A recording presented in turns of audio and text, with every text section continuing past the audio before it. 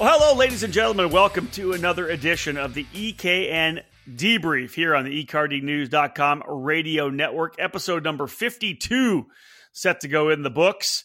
July 24th here in the studio. And David Cole and I are going to be talking about the Texas Pro Kart Challenge. Rounds number 3 and 4 took place just last weekend at the Amarillo Kart Circuit in West Texas.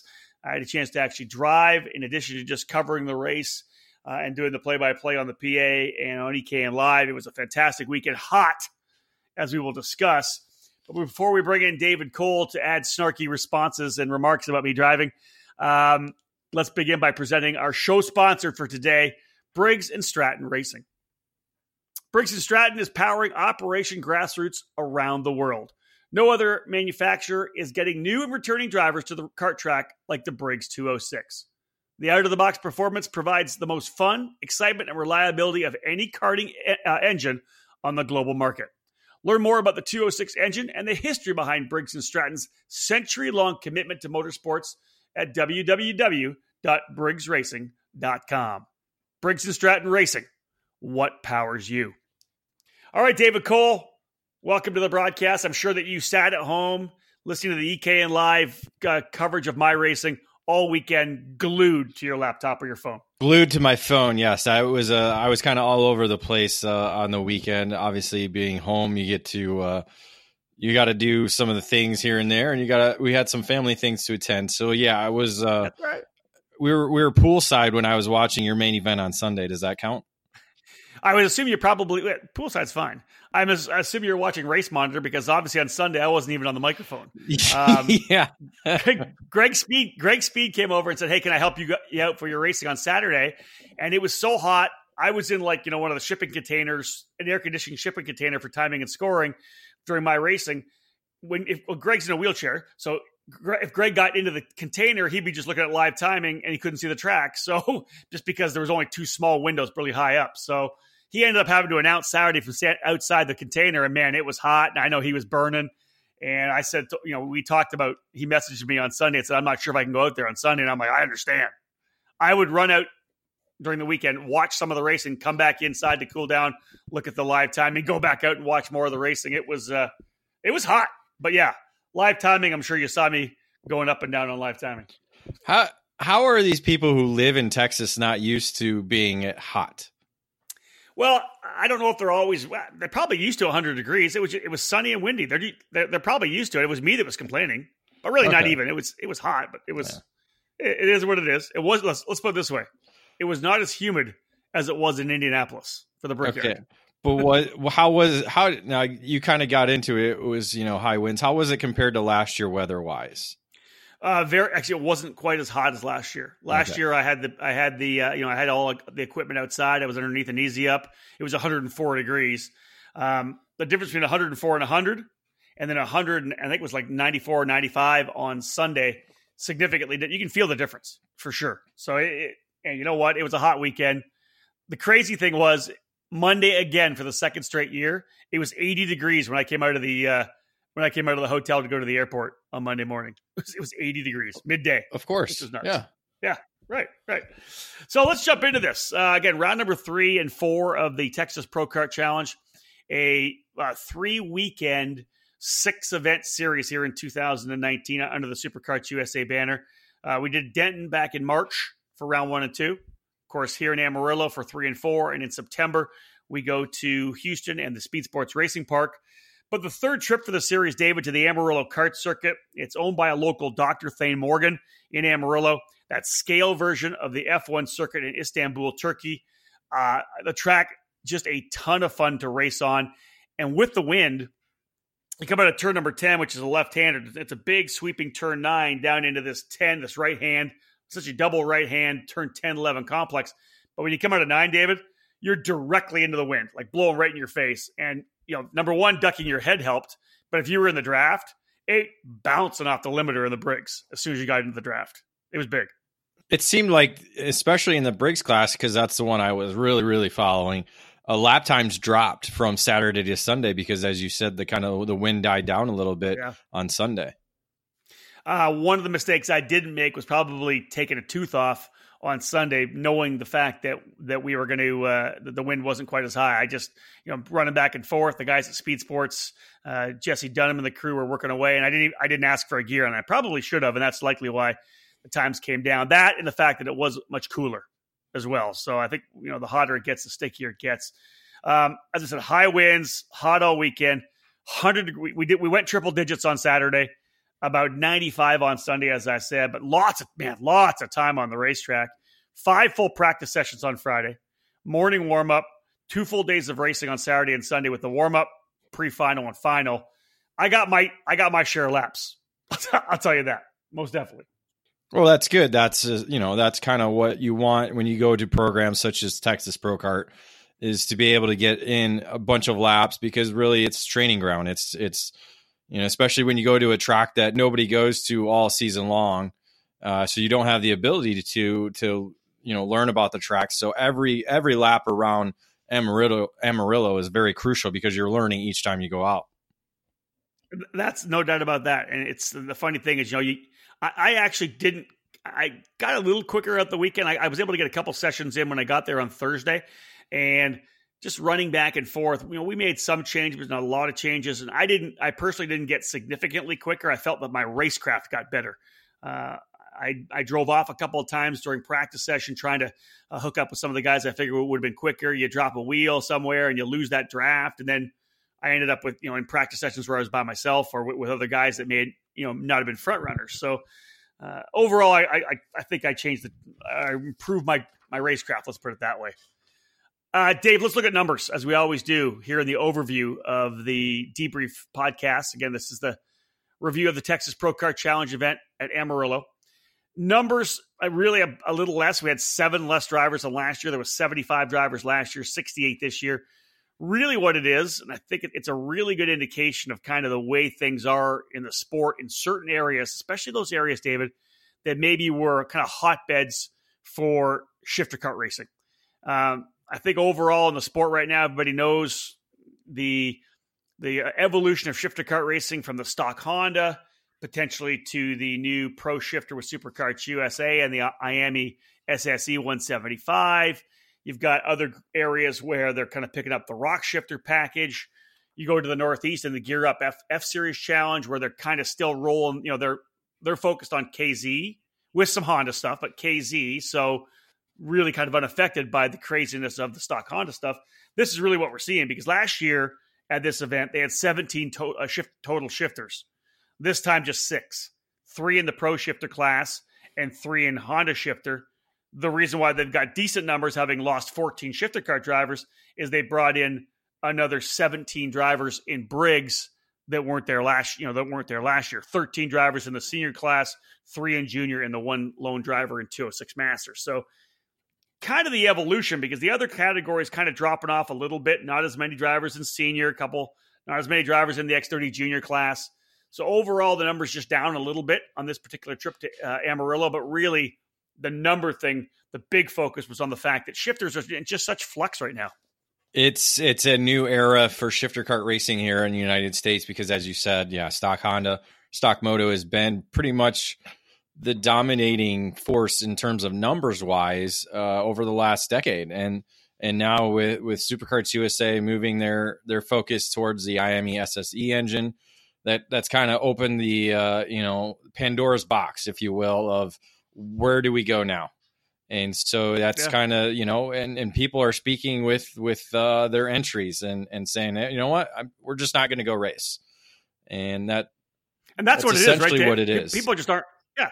Some people are going rock racing and they're getting numbers, but not like the numbers we've had before.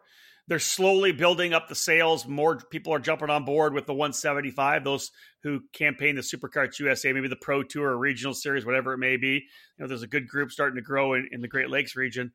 But, nothing like what we used to have. It's almost like we're resetting the bar, and I don't know how many years it's going to take before we get back to seeing maybe 40 kart grids. I don't know. Yeah, I mean, I'm not quite sure what direction people are going to want to go. That's what it boils down to, and people are just kind of in flux of what to do, and some have elected to get away from shifters and go tag racing or or something else, or as we said, not even going racing. So, time will tell where we stand, again, because there wasn't such a slow rollout for the SSE engine. It's a little bit of a cram down your throat mentality, and that, and people don't really appreciate that. And so they're speaking by not going to the race. And well, hey, I don't want to say it's crammed down your throat, because to be honest, if you go back and look at the SuperKarts USA numbers in the stock Honda category, those guys voted early. Like, stock Honda could have kept racing. Stock Honda could still be there this year on the Pro Tour in the S4 class, but S4 and S4 Supermaster drivers just stopped coming. That's indicative of the way things are in shifter kart racing, but they just stopped coming. Well, you're correct in that, but again, it's from, we can't keep going top down. We got to go from the bottom up, and that's kind of how I looked at it, because you look at the Briggs numbers everywhere across the country. It didn't begin from the top up. Or top down. It began from the bottom and coming up.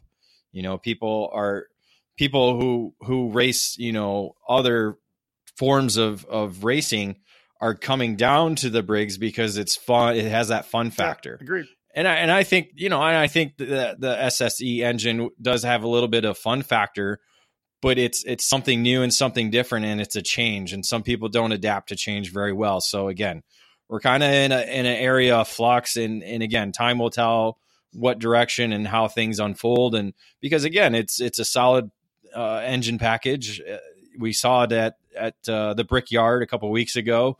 We've been following it at the Pro Tour level all season long, and so it's, again, it's something new and something unknown, and so it's going to take time for people to adopt to it. Yeah, for me, to cap just off the thought, I think you're going to see pockets of rock. You're going to see pockets of IME SSE 175s. You're going to see guys running the KZ in some places. Other events like the Brickyard and maybe even Rock Island are going to do what they can to potentially to try to come up with that equalization process to be able to run them both together. That's what we're going to see, and that's what it's going to be for a couple of years. That's my thought. And I think you're going to see a lot of places still have stock Honda. Guys are going to run stock Honda road racing. Clubs are going to run stock Honda because they're super affordable right now. Guys that are top level guys are getting out of their stock Hondas. They're selling them for next to nothing. Get one, go club racing with a stock Honda and have some fun. I think that's kind of where we're going. All right, folks. First break in the action here for the EKN Debrief, episode number 52. Rob Howden alongside David Cole as we review the rounds 3 and 4 of the Texas Pro Kart Challenge at the Amarillo Kart Circuit. After this break, I'll give you some information from the Paddock Pass. Top quality material, all presented in fluorescent yellow. You've seen it, and now you need to choose the flow.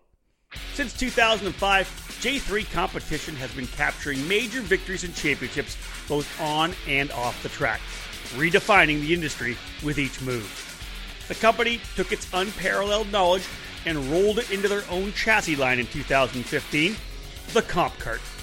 The CIK FIA homologated brand has been winning races ever since. There are 3 Comp Kart models to choose from. The Covert 3.0 R19 is the latest design for tag and shifter competition.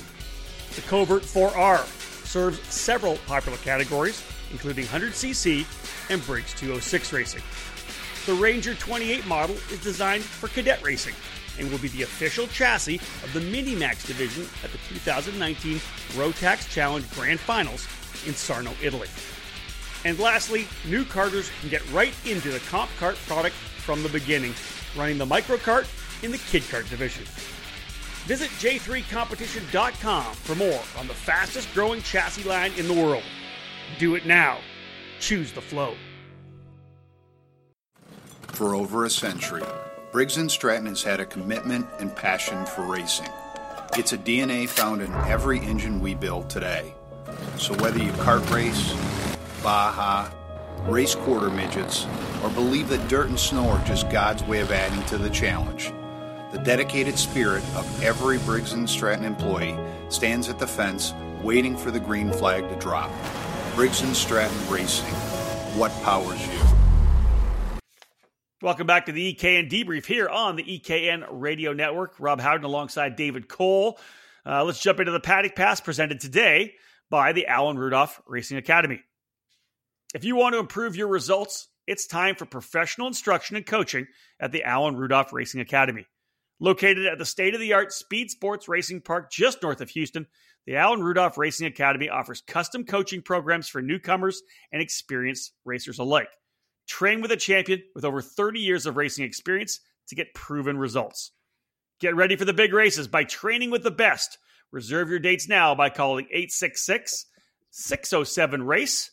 That's 866-607-7223.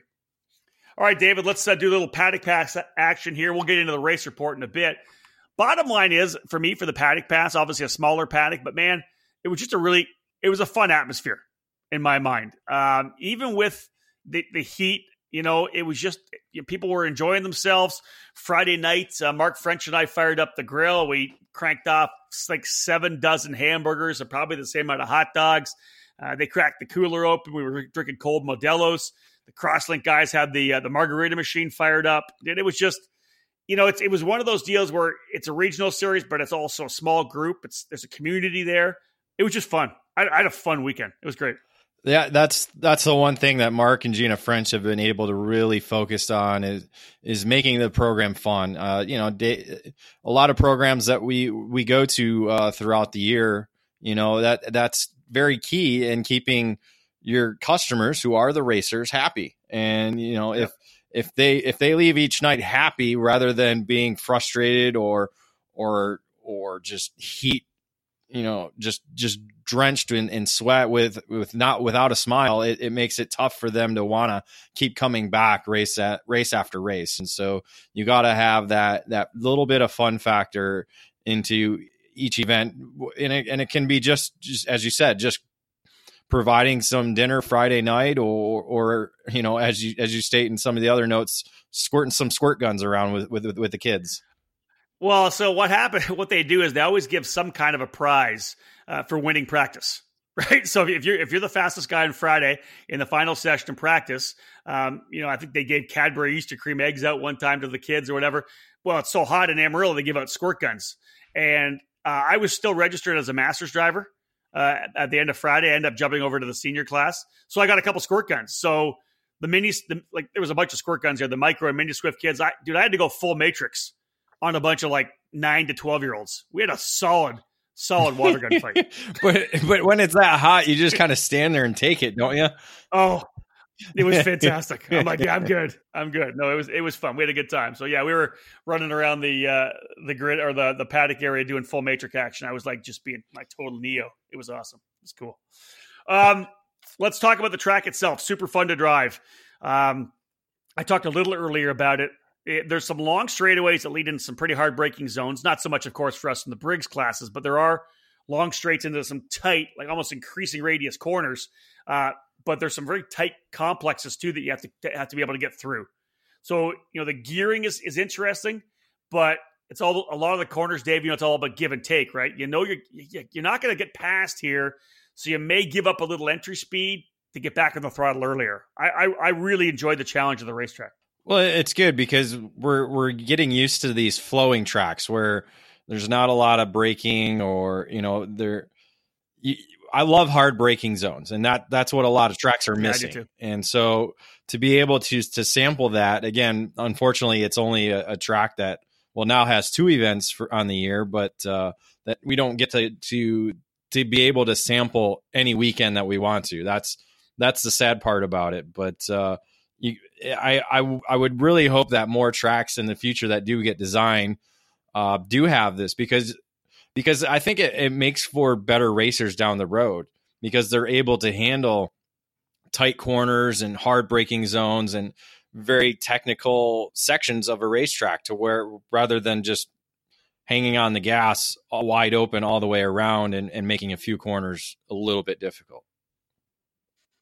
Well, it was fun for the Briggs categories. Obviously, I'm going to try to roll some speed through there and then leveraging the draft, because with the wind we had, the draft was absolutely massive in the Briggs category. Like I said earlier, the minute you got rolling, man, the thing will be bouncing off the rev limiter. You'd be pushing like crazy, trying to, and then release into the corner. Cool to see. We talked about the shifters, but David, cool to see the growing kind of Briggs 206 field. it's kind of sparked some guys to get off the couch a little bit and come out and play. 13 drivers and senior. Ideally, I'd like to see a bigger field, even a bigger field at the finale at Speed Sports in September, maybe 20 plus, because man, we had a lot of fun. It was one of those, what it's like. It's one of those races where you're out there, you're drafting, you're inside out on each other, then you get out of the cart and the scales, and you're high-fiving each other. That's kind of what it was. It was awesome. Well, it helps that Speed Sports has a local contingent, and a lot of it is focused on the Briggs category. So I'm assuming numbers are going to be big for that event regarding the Briggs. And again, like I said, it's tough when you go to a facility like Amarillo that doesn't have a club program, and you're trying to get guys to come to this. So a lot of regular racers who are into the Briggs categories just don't have the means to travel or even have a trailer, as we keep, kind of pinpointing, the different type of Briggs racers that are out there. You're right. Yeah, there wasn't that local, contingent to be able to draw from. Kudos to Mark and Gina French and the whole series for doing a tremendous job, in my opinion, of transforming what is a private track into a really safe facility with fencing that directs the traffic flow, entering and exiting the grid, the track, the scales, because people don't realize that when they roll up, the fencing's there, the barriers are there, that stuff all goes away.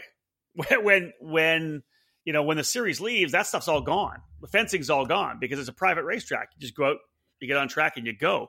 And they were able to work with the Amarillo Convention and Visitor Bureau. They supported the event as a title sponsor. They came on board to provide some help for the fencing, for the barriers, all that kind of stuff.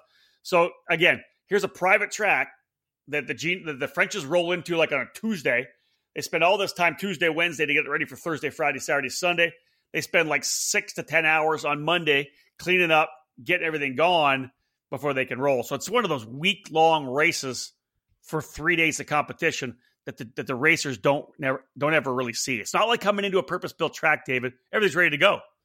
Turn the key and go. This is kind of one of those things, almost like a temp circuit. We've got to put everything together before everybody gets there. Yeah, essentially it is a temp circuit aside from the actual racetrack itself. Everything around it has to be brought in because, as you said, it's basically a kart track in somebody's backyard. But I think really what really stood out, and I think they've done this all 3 years now, is they've had a true opening ceremony, bringing in the color guard and all that stuff. I remember seeing the photos that you shared on EKN Saturday morning before racing took place. Yeah, it was really cool. They Mark and Gina want it to be a show. Like, people are out here to have a good time. We're doing it correctly. We're doing it high end. It was the color guard from the local Caprock High School from Amarillo. They came out, so we did a full color guard presentation. We did the national anthem. Everybody stood for that. We had all our drivers there. So that was a great way to start things off. And then you go to the way they kind of, they handle the podium presentations. And I always have fun with that. There's really one main building there. So it's got a full kind of drive through the middle of the building and then 2 levels on both sides. So on the one side, the level, there's kind of a green room. It's kind of a relaxed room. They got TVs. They got beanbag chairs in there. Of course, Thane Morgan designed the private track to be able to come, drive his cart, hang out a little bit. So what they essentially do, number one, they've got the trademark Amarillo boot trophy. So essentially, it's this cool trophy where it's a cowboy boot, but the stitching of the cowboy boot's actually the layout of the racetrack, which looks so cool. All the podium finishers go up top. They go into the air-conditioned green room, bring them out each podium. They do the podium actually up on the second level. They're able to open the gate up. So very Formula One-esque. And it's a lot of fun. Everybody comes inside. They got the PA inside. We have one speaker inside. Everybody's cheering and yelling. It was a really good atmosphere for the podium, and it's always cool to see everybody come out. And it was a ton of fun. There's no doubt about that. It was great. My favorite is the trophy. I love the boot trophy because it's unique. It's something different. It really shows, it's that Amarillo feel to it. It'd be better to have an old 96er stake if you win, but I guess that's probably bigger than some of the micro kids, right? We went to the Big Texan on Sunday night. We tried to challenge a couple of guys to do the 72 ounce, but that wasn't going to happen. Oh, it's 72, not 96. Well, remember, old 96er is like summer vacation or something John like that. Candy. Yep. John Candy. That's the old 96er. It's the 72 ounce at the Big Texan. We're going to have to research now where the old 96er is now. Is it? I thought it was up in Michigan. I thought that's exactly where it was. I don't think so. I would have known that. Maybe Wisconsin or Minnesota. Maybe Minnesota. Doesn't take much to jump on Google, bud. Because I think Paul Bunyan's more of a Wisconsin, Minnesota. Like it's not really associated with Michigan. So yeah, but that was a TV show. It was a movie. I mean, well, yeah, like, but maybe they're just. But I think it was kind of like Paul Bunyan area. I don't know. You think so? Yeah. So it was a Paul Bunyan-esque kind of thing? Well, go online. Right. Listen, you flick online and look for it. We'll go to a quick break. We'll go to a quick break right now.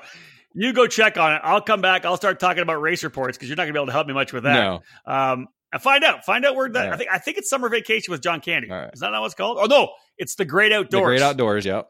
The old 96er. So find out. You go find out. Stay with us, folks. David Cole's going to do some work, and I'll be right back. You've heard the term bucket list. In karting, it refers to the Rock Island Grand Prix.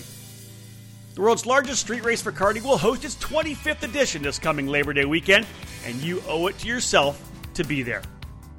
The Rock Island Grand Prix lands on the weekend of August 30 and September 1, and everyone in the Mississippi River City is ready to welcome grassroots racers as well as some of the best shifter kart drivers from North America to their home race. A total of 17 race groups are set to tackle the city streets of Rock Island, Illinois over 2 full days of exciting competition. The volunteer-based committee and their passionate crew turns their streets into a racing festival overnight as drivers compete for the coveted Rock Trophy. Categories range from the popular Briggs 206, Margay Ignite, and Yamaha classes to tag, KA100, shifter divisions, and the famed King of the Streets main event. It's the most fun you can have on and off the track. It's the Rock Island Grand Prix.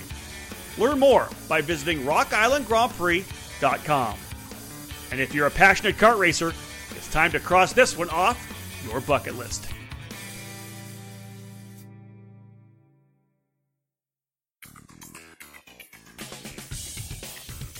Are you in need of a podium-proven Briggs 206 chassis?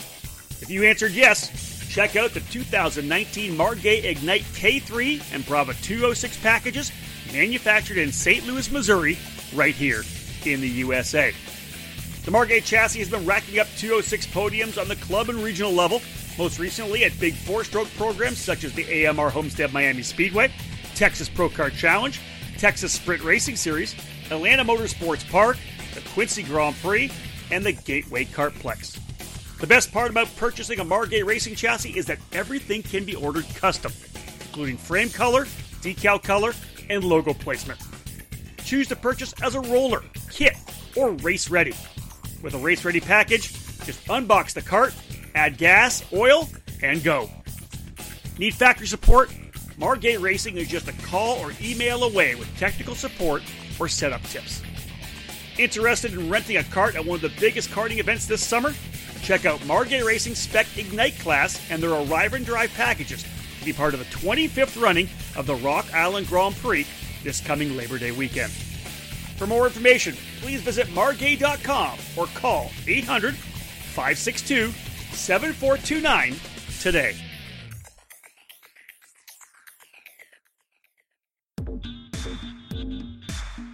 The shift is on to a new brand and a new way of thinking. Mad Old Nut Racing and Croc Promotion USA are focused on changing the paradigm when it comes to race teams in this sport. And the goal is to support dedicated young racers by giving them the tools and opportunities to succeed. Originally born as Mad Croc, the new branding is Croc Promotion, and Armando Fellini's product continues its dedication to quality and innovation. Croc Promotion USA is the American importer and distributor, and Mad Old Nut Racing is the official race team. We're ready to attack in 2019, and our race results speak for themselves.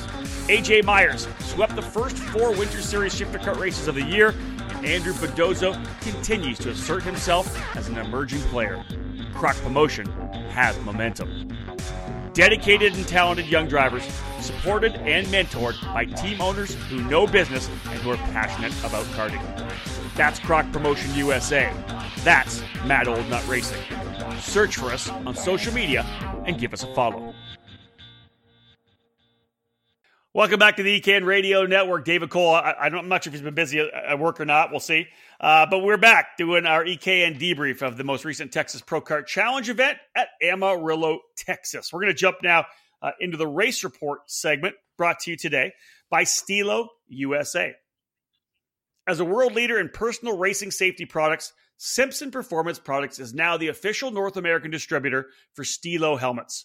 In addition to their popular auto racing helmets, Stilo is excited to have made their move into karting. Stilo has 2 helmets designed and manufactured specifically for karting. The ST5 CMR 2016 for kids and the ST5 Kart Snell K 2015 for the adult karters in the country. For more information, check them out online at www.simpsonperformanceracingproducts.com/Stilo or by following them on social media at Stilo USA. All right, I'm going to jump in right now, David Cole. Start talking about some of the race reports here.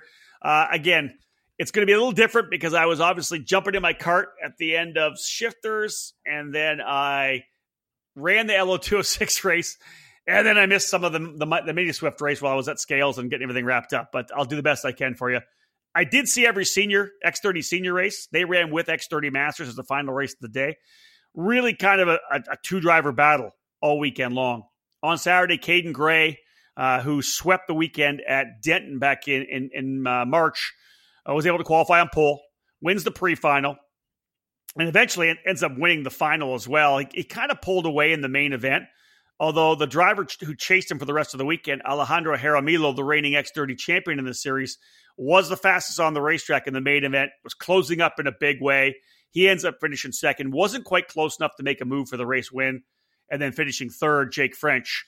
Actually, I issued the pre-final. I think he had to go to the very tail of the field and then fought his way back and made a couple of good passes, ends up P3. So Jake on the Croc promotion machine.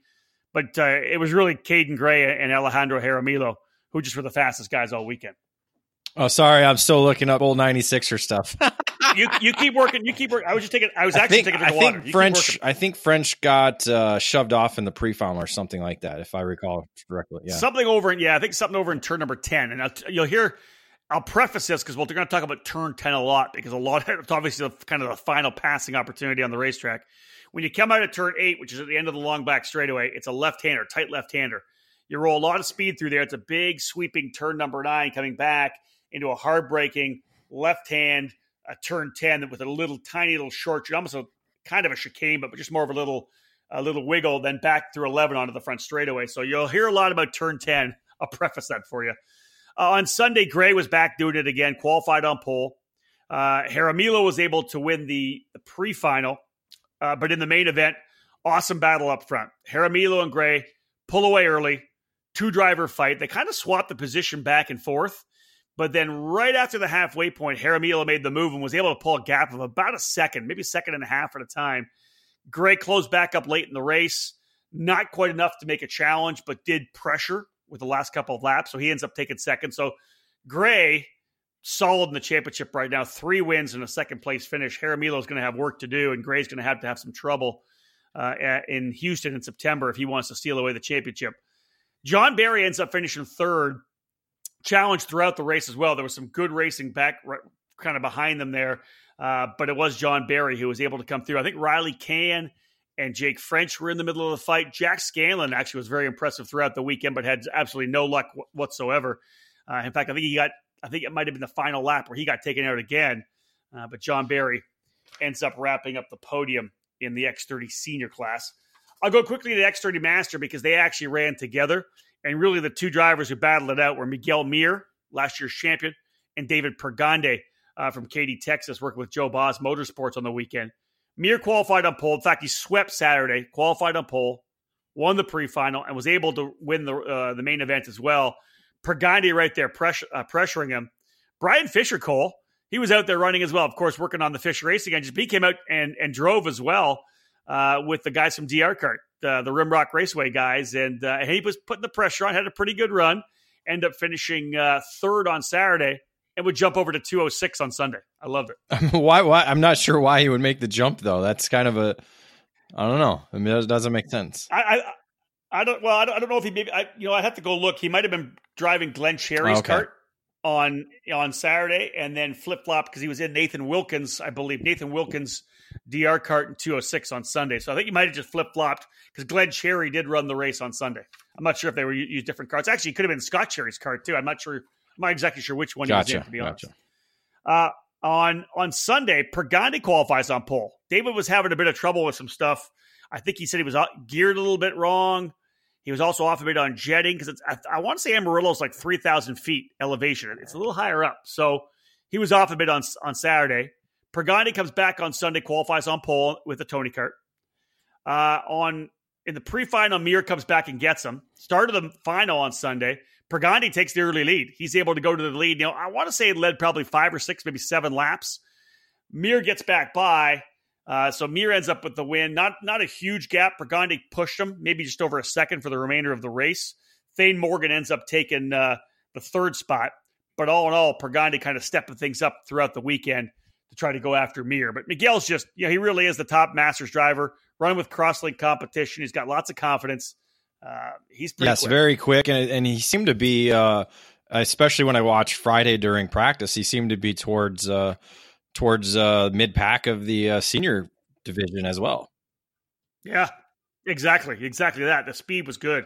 He was pretty impressive. Very similar, talking about, the guys that were kind of up front for the whole weekend kind of thing. It was the same deal in the X30 junior class. Really 3 drivers stood out: Alex Stanfield, Aiden Rudolph, and Chase Gardner. Good weekends as well for Ryan Sheehan, Adrian Cruz, Ruben Asensio. They were right there too. But on Saturday, Stanfield sweeps the day. Qualifies on pole, wins the pre-final, and actually able to pull away by himself. Rudolph kind of hung with him for a bit early, but he pulled away. Rudolph pulled away in second. But the super excitement was kind of this run for third. Chase Gardner, I think, started third, but fell back early. And then throughout the entire run, which I believe was 18 laps, just kept digging and getting close. And then he started putting down purple laps, right? Start putting down the fast laps of the race. And he was closing up on, I believe it was Ryan Sheehan and then Asensio. And I wasn't sure if he was going to be able to get the job done because, they have laps winding down, right? I'm like, I don't know. I'm calling the split. We're really looking at lap times. Is he trending to the point where he's getting quicker and quicker? Well, Gardner gets to Sheehan on the final lap, and I want to say it was over in turn number 6, which is after a tight combination of 3, 4, 5. You come out of the left-hander and then down to 6, which is a big right-hand sweeper before you go onto the back straight through 7 onto the back chute. Gardner makes a move there, gets Sheehan. I'm pretty sure that's correct. And then he passed Asensio going into turn number 10 on the final lap. Passes 2 cars in the final lap, P5 to P3. Pretty excited to watch it. And just a fantastic second half of the race for Gardner, putting down just amazing lap times. Well, for Stanfield, that's a good little bit of momentum going for him because he won at Battle of Brickyard in the K100 junior class. So to be able to go back home and to sweep the opening round is very solid for him. Agreed. And was one of those just really good performances. My call, a lot of the focus went on Gardner because Stanfield was just out there banging out laps, and the consistency of his lap times were impressive. So Stanfield, again, with the win. Aiden Rudolph in second. He was good all weekend long. Chase Gardner in third. Move over to Sunday, a little bit cooler. Stanfield again on the pole position. Again, keeping that momentum going from Saturday.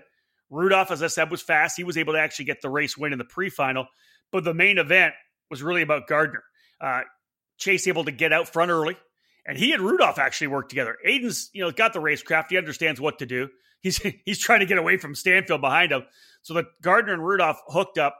They push away. And with the draft, like I said, there was enough of a win still that they were able to pull away. Stanfield kind of hung out to dry by himself in third spot. Of course, as you know, David, anytime 2 drivers hook up like this, at a track that we were seeing last lap passes being the deal, you had to wait. You didn't want to lead the last lap, I don't think. Although it worked out for Gardner. Gardner held the position. They come down to turn number 10. He runs the defensive line. Rudolph tries to go for the over-under. Just wasn't able to get enough run coming out of 10 over to 11. And Gardner gets the win. Rudolph second, Stanfield third. Stanfield really strong in the championship battle, but Rudolph's still there as well. Number driver's still there. It was just good racing. When you get 3 drivers, David, like that, who are racing that hard and that strong, it was really just fun to watch. Yeah, Rudolph had a game plan. He thought he mapped it out correctly. It just didn't end up in his favor on the last lap, and sometimes that happens. But really a good end to a solid weekend for Gardner. Jumping into the Pro Shifter and Honda Shifter class, we can probably speed through these pretty quickly because 3 drivers in each category. Mark Snyder, who we've seen, of course, on the Pro Tour as well, running the SCUSA Pro Tour with Arcane Motorsports, their team. Qualifies on pole, wins the pre-final, wins the main event on the opening day, quickest of the field, just essentially walked away with it. Miguel Garcia ends up finishing second. Thane Morgan was actually third. Now, Thane not running one of the 175s. He was running one of the Vortex engines, so the Rock engines. So essentially was going to get DQ'd at the end of every day, but that's the motor he's got. And he wanted to run, so come on out and race. On Sunday, Snyder again takes the lead, pace in the field, but a flat tire. Flat right front on lap 10. He goes to pit lane. Morgan and Garcia get in the middle of the fight. I think Morgan actually crossed the line P1, but of course, running a different engine, so he's DQ'd. So Garcia ends up getting the victory there. In the Honda Shifter category, one of the cool things was, the Frenches, they ran their Kalo Cup, the KA100 and Briggs 206 race at COTA, at the Circuit of the Americas, COTA karting. Well, they got a couple of the guys from COTA karting and convinced them, hey, you guys got to come to Amarillo. So Gregory Lewis came out, Billy Brandon came out. They had a couple of guys come out and run on the Margays, and I think I'm not exactly sure what chassis Lewis had, but Gregory Lewis ran in Honda Shifter. So it's him, Skylar Sutton, who was one of the only drivers at Denton, and then a local guy who found out about the racetrack and bought a 2005 CRG, Andy Vanderdussen, he came out and raced. So interesting thing about the race on Saturday is that Skylar Sutton got out into the lead, had a big, massive lead. Well, for Gregory Lewis, he was just kind of getting more and more comfortable. He was actually, I think he ran in the Briggs class too, getting more and more comfortable. He ends up banging out these bad fast laps at the end and actually passes Sutton. Final lap, final corner, takes over the win in turn number 10. It was a crazy finish. I was actually jumping in my 206 cart. So if people listen to the broadcast that we'll eventually have on the EKN radio network again, it was actually Greg Speed that was calling it, and he actually makes the pass. Final lap, final corner, wins in his first main event in the Texas Pro Kart Challenge. And that's what we're probably going to see at a lot of these regional programs that do have shifter kart racing is the different, you got anything, come race it. Hondas, Rocks, IAMEs, whatever, KZs. I think that's kind of what maybe what we're heading towards as far as regional racing and especially club racing. Just come out and race it and have a blast. And I think these guys did.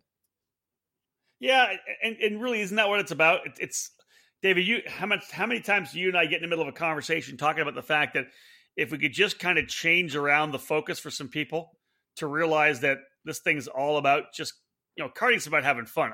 It obviously depends on what level you're racing at. But it's about having a good time, and to be able to just get these guys out, get them racing. That's my thought. No, I agree. Yeah? I agree. I completely agree. I mean, that's all I can do. I'm not going to Formula One. Yeah, no, you're not, Dave. I'll tell you that for sure. Man, dude, you got beat by me. You're not going anywhere. At least I can feel my arms right now. How about that? Yeah. Oh, well, I could. They were super sore. They're not quite as sore as they were on Saturday and Sunday. Let me tell you that. I appreciate that jab. All right. So Lewis comes back again, having kind of got a feel for the track. And this is the thing. So Lewis comes back, sweeps the day on Sunday, qualifies on pole, wins the pre-final, wins the main over Sutton. Eric Vanderdussen not able to run the main, had an issue, so he didn't run the main. But Lewis actually picked up to the point where he was battling it out pretty aggressively with Miguel Garcia and Thane Morgan. He was like right in the middle, running with the pro shifter guys in the stock Honda. It was fun to watch. He was on it. It was good. Quick question about the you were talking about how Snyder had a flat tire. How were with the track, with the weather being so warm and the track never really able to put down rubber? How was tire wear throughout the weekend? Well, I didn't hear anybody complaining about it. Let's put it that way. My times, of course, I was on the Avinco Blues for the 206 category. My time stayed solid throughout the entire weekend. I ran a set all weekend, right? So, 6? I probably ran, because I want to say we did 12 and 18, I think. So I probably put 70 laps in the tires, plus practice. So I didn't run the morning. Everybody else put 70 laps on, because I didn't run qualifying or the pre-final on Sunday. So most, those guys are putting 70 laps down exactly the same. I think the track's fairly decent on tires. Even with the heat, like you said, David, we did work on tire pressure a little bit, because man, they were, with the heat, the tires were coming up pretty aggressively by the end of the day. Yeah, I just wondered, because the track's not used very often, what the surface is like, because you go to a place like Shawano and it just eats up tires like crazy. You're right. So I wasn't quite sure if the tarmac there was similar to what you see at most racetracks, or if it was a more abrasive surface. I think it's a pretty fine aggregate, to tell you, because I didn't hear anybody talking at all about tires going off or chewing. I didn't see tires chewing up either. So I'm assuming that obviously Snyder just ran over something that popped that tire. All right, Dave, let's go to another quick break. We've got another 5 categories still to go here in the Race Report, brought to you by Stilo USA. This is episode number 52 of the EKN Debrief. When we come back, we're going to talk about Mini, Micro Swift. We'll talk Briggs 206, and we'll do a quick cap of KA100 Senior.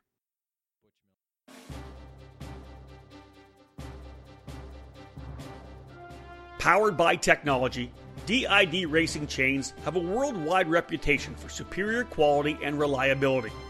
Meticulously engineered and manufactured in Japan, DID Genuine Parts are the world's #1 original parts supplier for Japanese and European motorcycle manufacturers. A rich racing tradition where results speak for themselves, DID prides itself on engineering the most technologically advanced chains on the market to help you excel on and off the track. DID's SDH pin treatment creates an extremely hard chromium carbide layer on the pin surface that houses a soft inner core to absorb extreme shock loads. DID's 219 HTZ racing chain boasts this SDH pin technology, which leads to longer chain life as well as excellent energy transmission to the wheels. Available in the gorgeous gold, the 219 HTZ is the ultimate racing kart chain. Pick up a DID chain at your local dealer today, because when winning is the only thing that matters, go with DID.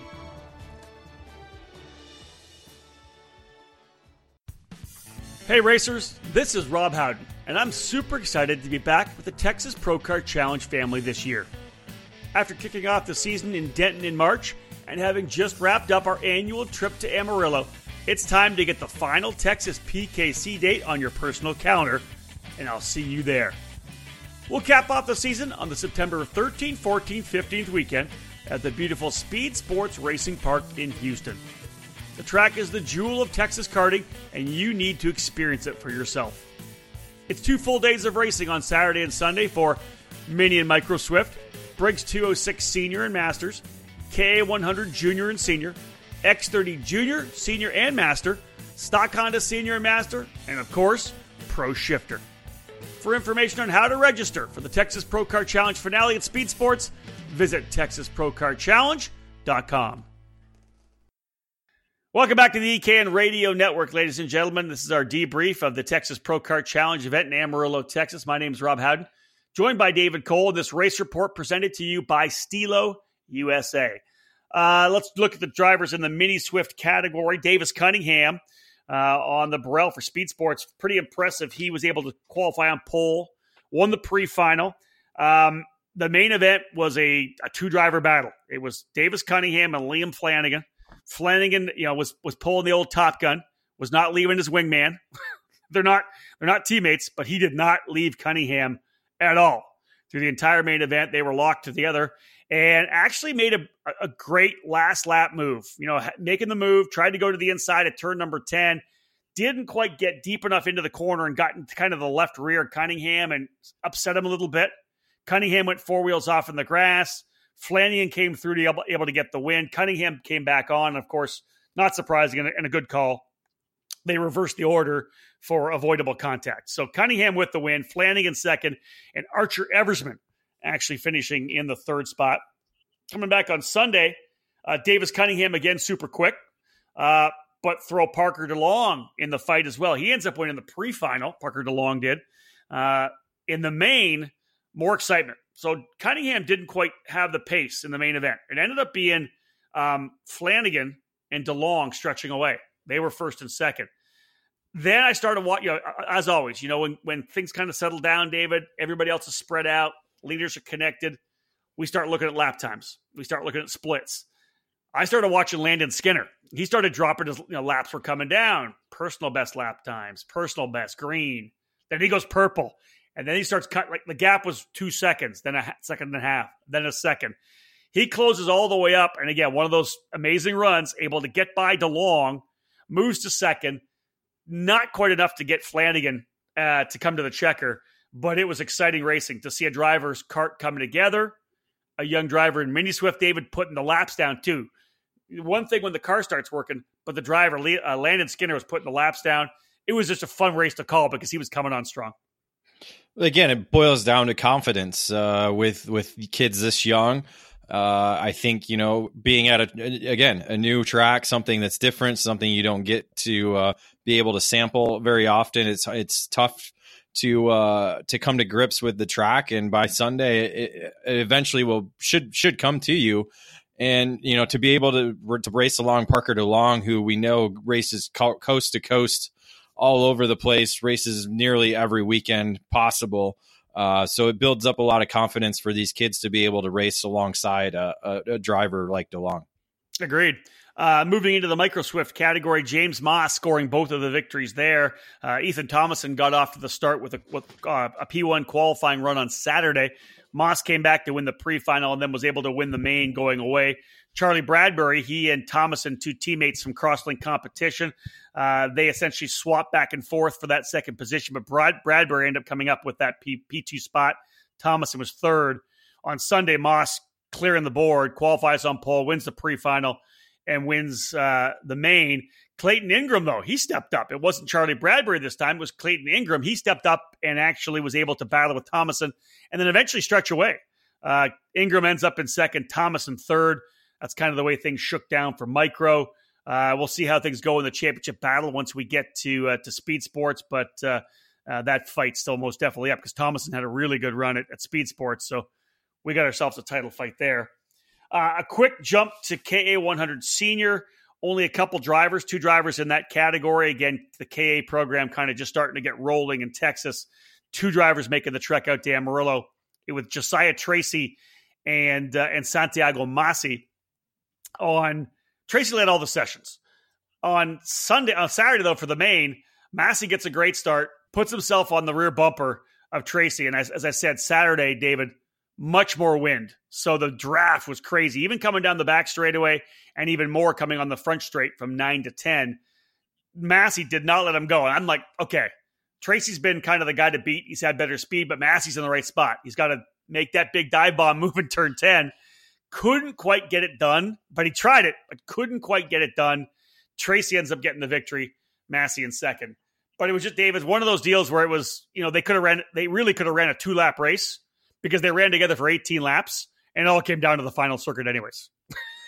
Could have been well, but again, racing, you got to go to the distance. And, if Tracy would have made any type of mistake during the race, Massey would have been right there to steal the top position. And that could have definitely changed the outcome come the checkered flag.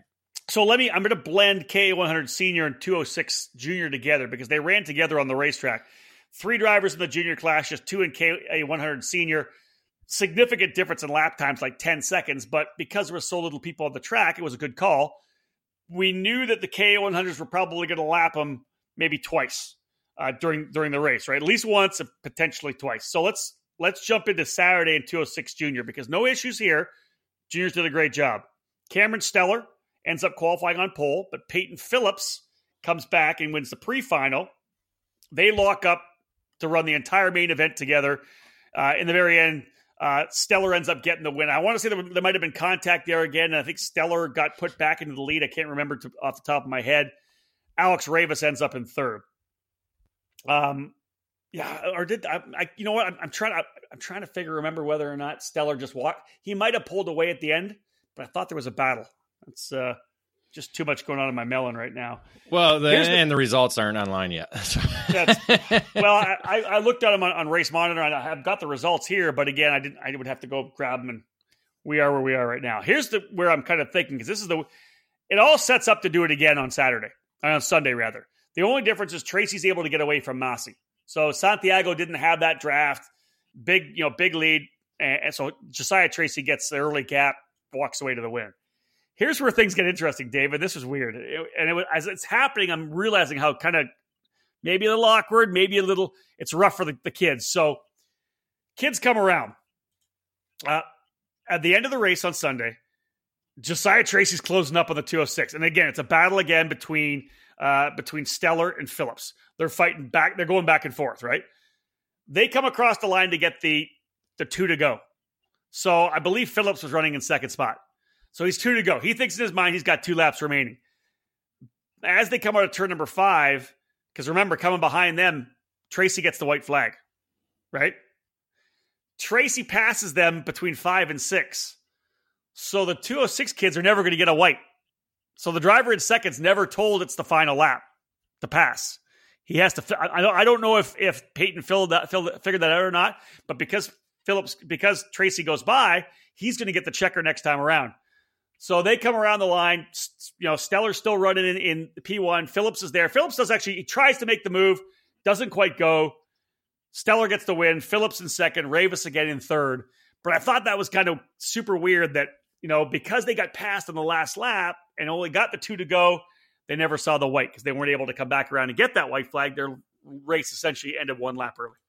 Yeah, it's a weird circumstance. And it's, when you have 2 categories that are that far off, and as you said, getting lapped twice, I believe, in the 16-lap final, it makes for a little challenging, but, it is what it is. And you still got to race the checker flag. Unfortunately, they weren't able to time out a last lap. So what I'll do now is we'll cap things off with the 206 senior category, the race that I was actually in. I saw a lot of it happen in front of me because where I was running, I was actually up to 6th at one point on Saturday, which was solid. I was kind of able to get through some of the chaos, made a couple of good passes. I was P6. So let's talk a bit about the race itself. Then we'll talk about what I was able to do. Roy, so you're looking at some of the young guys, Dave. I'm racing against these young punks, right? Royce Johnson, Ethan Arndt, right in the fight there. Johnson ends up qualifying on pole. Ethan blew by me one of the practice sessions. No wonder. He was about 7/10 or more quicker than me all weekend, he and Royce. But Royce on pole, Ethan Arndt, the pre-final win. Of course, away we go, right? Now it's, Dave, you know what 206 racing is like. Johnson and Arndt pull out to the early lead. But then you've got essentially 3rd, 4th, and 5th, which is RJ Guajardo, Tyson Knight, and Jeff Dolian. And they're pushing. So the leaders are out for first and second. I'm able to get through to 6th, and I'm probably I want to say about 1.2 seconds back from Dolian, from the tail of that group, but I'm by myself. And I look back, and I've probably got maybe a second on the guys behind me, but they're lined up. There's 3 guys lined up trying to reel me in. I'm done. I got the head down. You were a sitting duck. There's sitting duck. I got my head down. I'm begging them to race. It wasn't going to happen. You're pulling yourself up with the steering wheel. Hurting my arms. Exactly what I was doing. God darn it. So, good racing all along. Essentially what happens is Guajardo and Knight hook up. Dolian, his axle starts to slide on him, so he drops back. And that's what I was hoping I could catch back up to him. I couldn't because we were both by ourselves. I was running a little bit quicker. I was like getting a 10th at a time, but it wasn't going to be enough before I got reeled in. No, it wasn't enough. I was watching and I was looking. I'm like, man, he might catch him. And then no. Well, as soon as I got... You needed the axle to slide over more. More, yeah, a lot more. Guajardo and Knight work together. They close up. Guajardo finally gets into the draft. Knight, for some reason, gets dropped. Much if he dropped the wheel. He falls back into 4th. So he's 4th. Dolian 5th. Guajardo actually catches up to the 2 young guns. He's able to get by. So Johnson gets the win. Guajardo in 2nd and Arndt in 3rd. But good example of the leaders running together. But even that group of 5, group of 3, better than even the group of 2. because, as you know, David, it's just line up and push and release to the braking zone and keep pushing. So yeah, I mean, it's always different, especially with the pushing, because you might work better with one driver compared to another driver. So maybe Johnson and Arndt weren't exactly able to work together as good as they wanted to, or as good as Guajardo and Knight were able to do. So quick synopsis of mine, Dale. As I said, I was able to get through some chaos, made a couple of good passes, and rolled up into sixth. Eventually, I got reeled in by Scott Cherry and Nathan Wilkins. And I'm not sure if there might have been another car behind them. They get to me. I knew they were coming. Eventually, they both stream by me. I'm able to get back by Wilkins. So Cherry ends up in sixth spot. I end up in seventh, and Nathan Wilkins in eighth. All in all, I felt pretty happy. I was up to P6.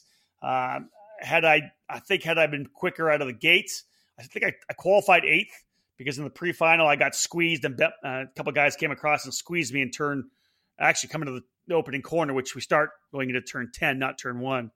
Bent my steering shaft a little bit, so the kart wasn't quite perfect for the rest of the race. Qualified eighth for the main, and again up to sixth quickly. And as I said, had I started sixth, I think I might have been able to hold with the guys up front, but that was not going to happen. Well, the real question is, what was the debrief with Mr. Alan Rudolph Saturday night? To be honest, we looked at some video, and really what he was actually pretty happy with what I was doing. I just needed to quiet my hands down a little bit. I was just a little had to slow the hands down. There was a lot of times where I was making the two inputs into a corner. You know, this is the interesting thing about Amarillo, and everybody will tell you this. It's so flat. There's absolutely no reference points anywhere. So you're trying to pick up. There's no real rumbles on the outside of corners, kind of thing. So you're having to pick up cues from the pavement, as opposed to anything around you of where to turn in. So I struggled a bit with early, and I always seem to struggle with early turn in. So I would turn in a little bit early and have to kind of reset. So finally, once in talking to Alan, why I think I had such a good run on Sunday, I slowed my hands down, and I put I lifted my eyes up. I started looking more instead of kind of fixating on the apex. I started looking a lot more on the exit point, and it worked much better for me coming out of turn number 5, and much better for me coming out of turn number 8 as well. And I think that's why I was able to get back up to 8th. There were Sunday. There were curbings there, right? I saw in the video there is curbs there. Okay. Huge curbs. Like, but some of them are really just big. on the apex, nothing exit or entry wise. Okay. Exactly. Yeah. Exactly right. So you got to make sure you don't drop a wheel. Yeah. No exit curbing at all. Just the apex stuff. And a lot of it's real big, so you're not pounding it at all. Like, you can't go with. And I hit no Danny Formal. No, I'm not pulling the Formal at all. So let's cap off. This is to wrap up the race report, brought to you by Stilo USA. Sunday for 206 Senior. Again, I'm driving, so I really wasn't able to see it. I started dead last because I didn't run the pre-final or qualifier the pre-final. So I had fun coming through the field. It was a blast. But by the time I got to 8th, that's all I was doing. The guys in front of me were essentially long gone. Top 3 drivers essentially pushed out. They're going to race for their own win. And it actually ended up being Johnson, Dolian, and Arndt. Johnson, again, qualified on the pole, his second consecutive P1 in qualifying. Dolian, though, able to, again, like we said, didn't have the issue with the sliding axle, and he was dialing things in all weekend. Dolian wins the pre-final. He ends up racing against Johnson and Arndt, a couple of young guns. Johnson with the win. Dolian ends up in second, and Ethan Arndt in third. It was a pretty good battle there. Other than that, I didn't see a whole lot after that. I know that, as I said, Brian Fisher jumped on board. He was running with Scott Cherry. They finished in front of me in 6th and 7th. Otherwise, just some good racing in 206. And, Paul Gonzalez was the lone guy in Masters. I was going to run with him in Masters, but I elected to try to go battle the boys in Senior, primarily because I didn't want to have myself and Jesse Dunham. And, again, I was getting some help from Jason Birdsall as well.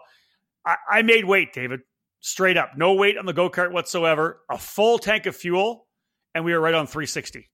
I wasn't bolting 30 pounds to run 390 at Masters. I keep telling everybody these 206 weights are out of control, and we need to have a movement for 2020. Yeah, it's too much. Forget about politics. let's have a Briggs 206 movement to lower weights. I like it. We're 200 pounds. There should be no reason that we are at weight for senior category. I agree with that. Yeah, you're right. You're right. Like with fully suited, all my stuff, David, I was 200 right on. Helmet and everything. I'm 200 pounds, right? I mean, we should be at least 20 pounds overweight. Yeah, for senior class. For senior. Well, yeah. Let's take at least 10 pounds off. Go to 350 at the very least, right? Yeah, but you got 15-year-old kids trying to race senior, and they're what, $140, $150. We're 200 pounds, so give a little bit. I mean, I love it that we can race at that weight. You like the Ignite weight, it's 360 pounds, and boom, right on it, and full tank of gas and no weight on the cart. So it's I like that, but overall, in the grand scheme of things, like you said, we have to put 30 pounds on to make master's weight, and it just doesn't. I mean, if there's a guy weighing 250 pounds racing Briggs, just it's I don't know. Well, you can't really play to that guy. No, like just like you and I should be penalized a little bit at 200 pounds to run senior. Now there are a lot of guys that may be 25 years old who aren't 170 pounds. So I'm not overly dissing the 360. The 390 is just really hard for masters because there's a lot of guys like I've been losing weight. I'm down. I was down 20 pounds from Christmas. I plan to go another 20. I'd hate to have think of this, me at 170 pounds, where I plan to be, when we go to the Cup Carts North America race, I plan to be 170. That's where I want to be when we get there. If it's 390, sorry, if it's 390, I'm putting 50 pounds in my go-kart. Yeah, that's why I refuse to lose weight right now, is because there's no reason to. You're also 6'1". Other than I'm looking 5'9". good for my wife, I don't need to lose weight.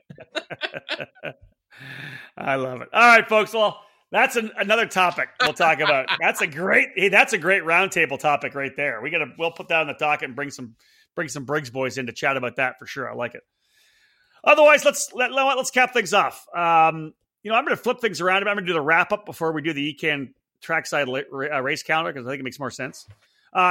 Quick wrap up here from my trip to the Texas Pro Kart Challenge. I want to thank the good folks from Speed Sports Racing Park. Of course, Alan Rudolph, Jessica Rudolph, able to get some great help from Jesse Dunham and Jason Birdsall. We talked a lot about kart, what we wanted to do because we made a lot of changes.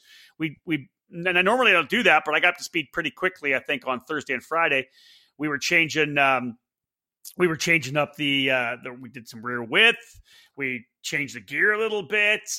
We tried the front bar in and out on the Burrell. We ended up, Jason wanted to pull the struts off, the seat struts down. We took the seat struts off, not off, but we undid the seat struts for Sunday. Kart felt really good on Sunday afternoon in the main. I think if I started Friday where I ended on Sunday, I think we would have been in a lot better shape. I'm really happy with what we were able to do, but big thanks to all of them. Good to hang out with my buddy Mark Traylor and his family as well. We had some great dinners. Hit 575 Pizzeria twice, badass pizza.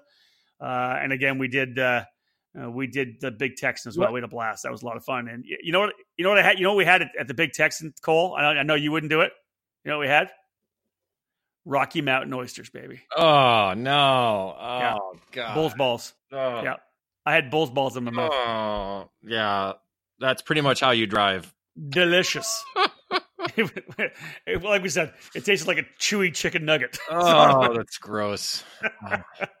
So wait, you worked with Birdsell 2.0.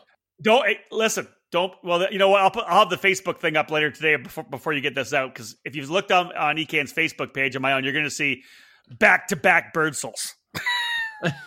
So I work with Mike Birdsell at the Brickyard and Jason Birdsell at Texas Pro Kart Challenge. Pretty damn cool. It was good. So again, super hot, but kudos to the teams and the drivers and the families for withstanding the heat. The Pro Kart Challenge gave every driver a half bottle of water as soon as you came off the scales. And you could do whatever you want with it. Drink it, pour it on you, whatever. But you had to give up the bottle once you got into the scales. So I thought that was a cool deal. Dave, we kind of already talked about how Texas kind of remains in a state of evolution, with the uncertainty in the shifter kart community, and it's tough for me to see as I kind of wrap things up, because Texas was always a hotbed for shifter kart drivers. How many champions? You go all the way back to the 90s, with McAllister and Kyle Martin and Colin Lynn, and there's so many top guys coming out of Texas. And now with the shifters the way they are right now, it's a shame because they're still there because they're still at the Pro Tour. You got the Jordan Mussers, the Ryan Kinnears, you got the Elavia, you got Chris Jennings, you got Boise, Blair Hosey. Blair Hosey. Yeah, you got all these guys who are still in the state of Texas, but they're not racing other than Pro Tour. So I think that's kind of also the other side of the table. But again, a lot of it has to do with the way, with the changes in the way the shifter programs evolved. And so a lot of them just are focusing their time and effort on Pro Tour. It's those three. Yeah. We could have had all those guys. We could have had all those guys. You had all those guys up. Your your field's now up to 15. And then, as we know, numbers breed numbers. And then you start getting guys out of the garages with their carts and things get bigger again. So, it's a weird, our sport is a weird, I don't know, amoeba. I don't know. It's just hard to describe. Hold on. Did you just drop the word amoeba? That's fantastic. Wow. It's just because you can't describe it because it just changes constantly and it's never the same. Yeah. And it's month to month, week to week. And we lament it, but it is what it is. It's always been like that. For 25 years, I've been watching the evolution from, Formula A, ICC, Mod Honda to ICC to Stock Honda to whatever it may be. It's things are always changing. Hopefully it'll settle down a little bit. But I do know this, and I'll make this final comment essentially about the Texas Pro Kart Challenge. I really enjoy working with Mark French and Gina French. They truly care about their customers. I know that because, being able to work in the inner sanctum, kind of behind the curtain, I know that's the motivating factor. And when I have conversations with them, it's all about the customer experience. They're trying to do what they can to provide for the Texas karting community. And that's all I can say, to be able to get behind the curtain, families, people. I watched a couple of parents lose their minds over certain things, absolutely lose their minds over calls that were the exact right call, like to the letter, the right call. And the parents still lose their minds. We know what happens in karting. We know people do it. Sometimes it's the people that make karting, and sometimes it's the people that make people not want to be in karting. It's the same thing, right? There's always the positives, there's always the negatives, but I can tell you this. Any conversation I have with Mark and Gina about what we're going to do at the next race, whether it be the barbecue that Mark and I did, or me coming to race to try to have some fun, to try to bring more Masters guys out, more Digger guys out, it's all about the customer experience, and they want to make sure people leave happy. That's all. I know that for sure, and that's something that I kind of want to end with that, because I think that's what it is, right? That's exactly what it is, and that's what our sport should be about, yeah. All right, Dave. Yeah, you've been working your ass off on the old 96er. Any info? There is no such thing as an old 96er. So it was made up for the movie. And if you want to know the details, it was actually filmed in California, Bass Lake, California. There's a bar. It's called Ducey's, DUCEY''S Bar and Grill on Bass Lake, California. So they actually have an old 96er hamburger challenge there. You got to eat that in 30 minutes. All right. So that's 9 1/3 pound Angus burger patties. How close is it to one of the races we go out there for? That part I haven't looked at, but you're right. That's next. You're right. So there's five steak challenges. The Big Texan Steak Ranch, that's a 72 ouncer. Yeah. Brand Steakhouse in Las Vegas has an 80 ounce for $185 or 40 ounce for $99. One in Tennessee, they have an 80 ouncer there. One in Pennsylvania, they have a 120 ounce steak. Yes, what? 120 ounce steak. Oh my! And then God. one more, and then one more in Wisconsin. So. All right, good enough. All right, folks, let's wrap this up. The next event of the Texas Pro Kart Challenge, rounds number 5 and 6, September 13th, 14th, 15th, Speed Sports Racing Park in Houston, Texas. I get to go back to the Howden Tower, as so thankfully named by Alan Rudolph. Good to be down there. I'm looking forward to it. A lot of great food stops. I know that when we hit the Houston. But that track just so challenging. That's September 13th, 14th, 15th. Come and join us there, folks. It's going to be a good one. Let's cap things off with the EKN Trackside Live race calendar. We'll have a look at where David Cole and I are going to be in the coming weeks. This particular look at the calendar presented by the Rawlson Performance Group. At the Rolison Performance Group, we strive for ultimate success. We're more than just an arrive and drive race team with countless wins in the national regional level. Our focus is on complete driver development, and that's where the success is fueled. We combine one-on-one coaching, on-track instruction, and intensive data debriefing with unparalleled kart and engine prep. Our program will help you raise your game, and we'll take you to the next level. If that's your goal, RPG needs to be your next move. All right, David, let's cap off this debrief podcast.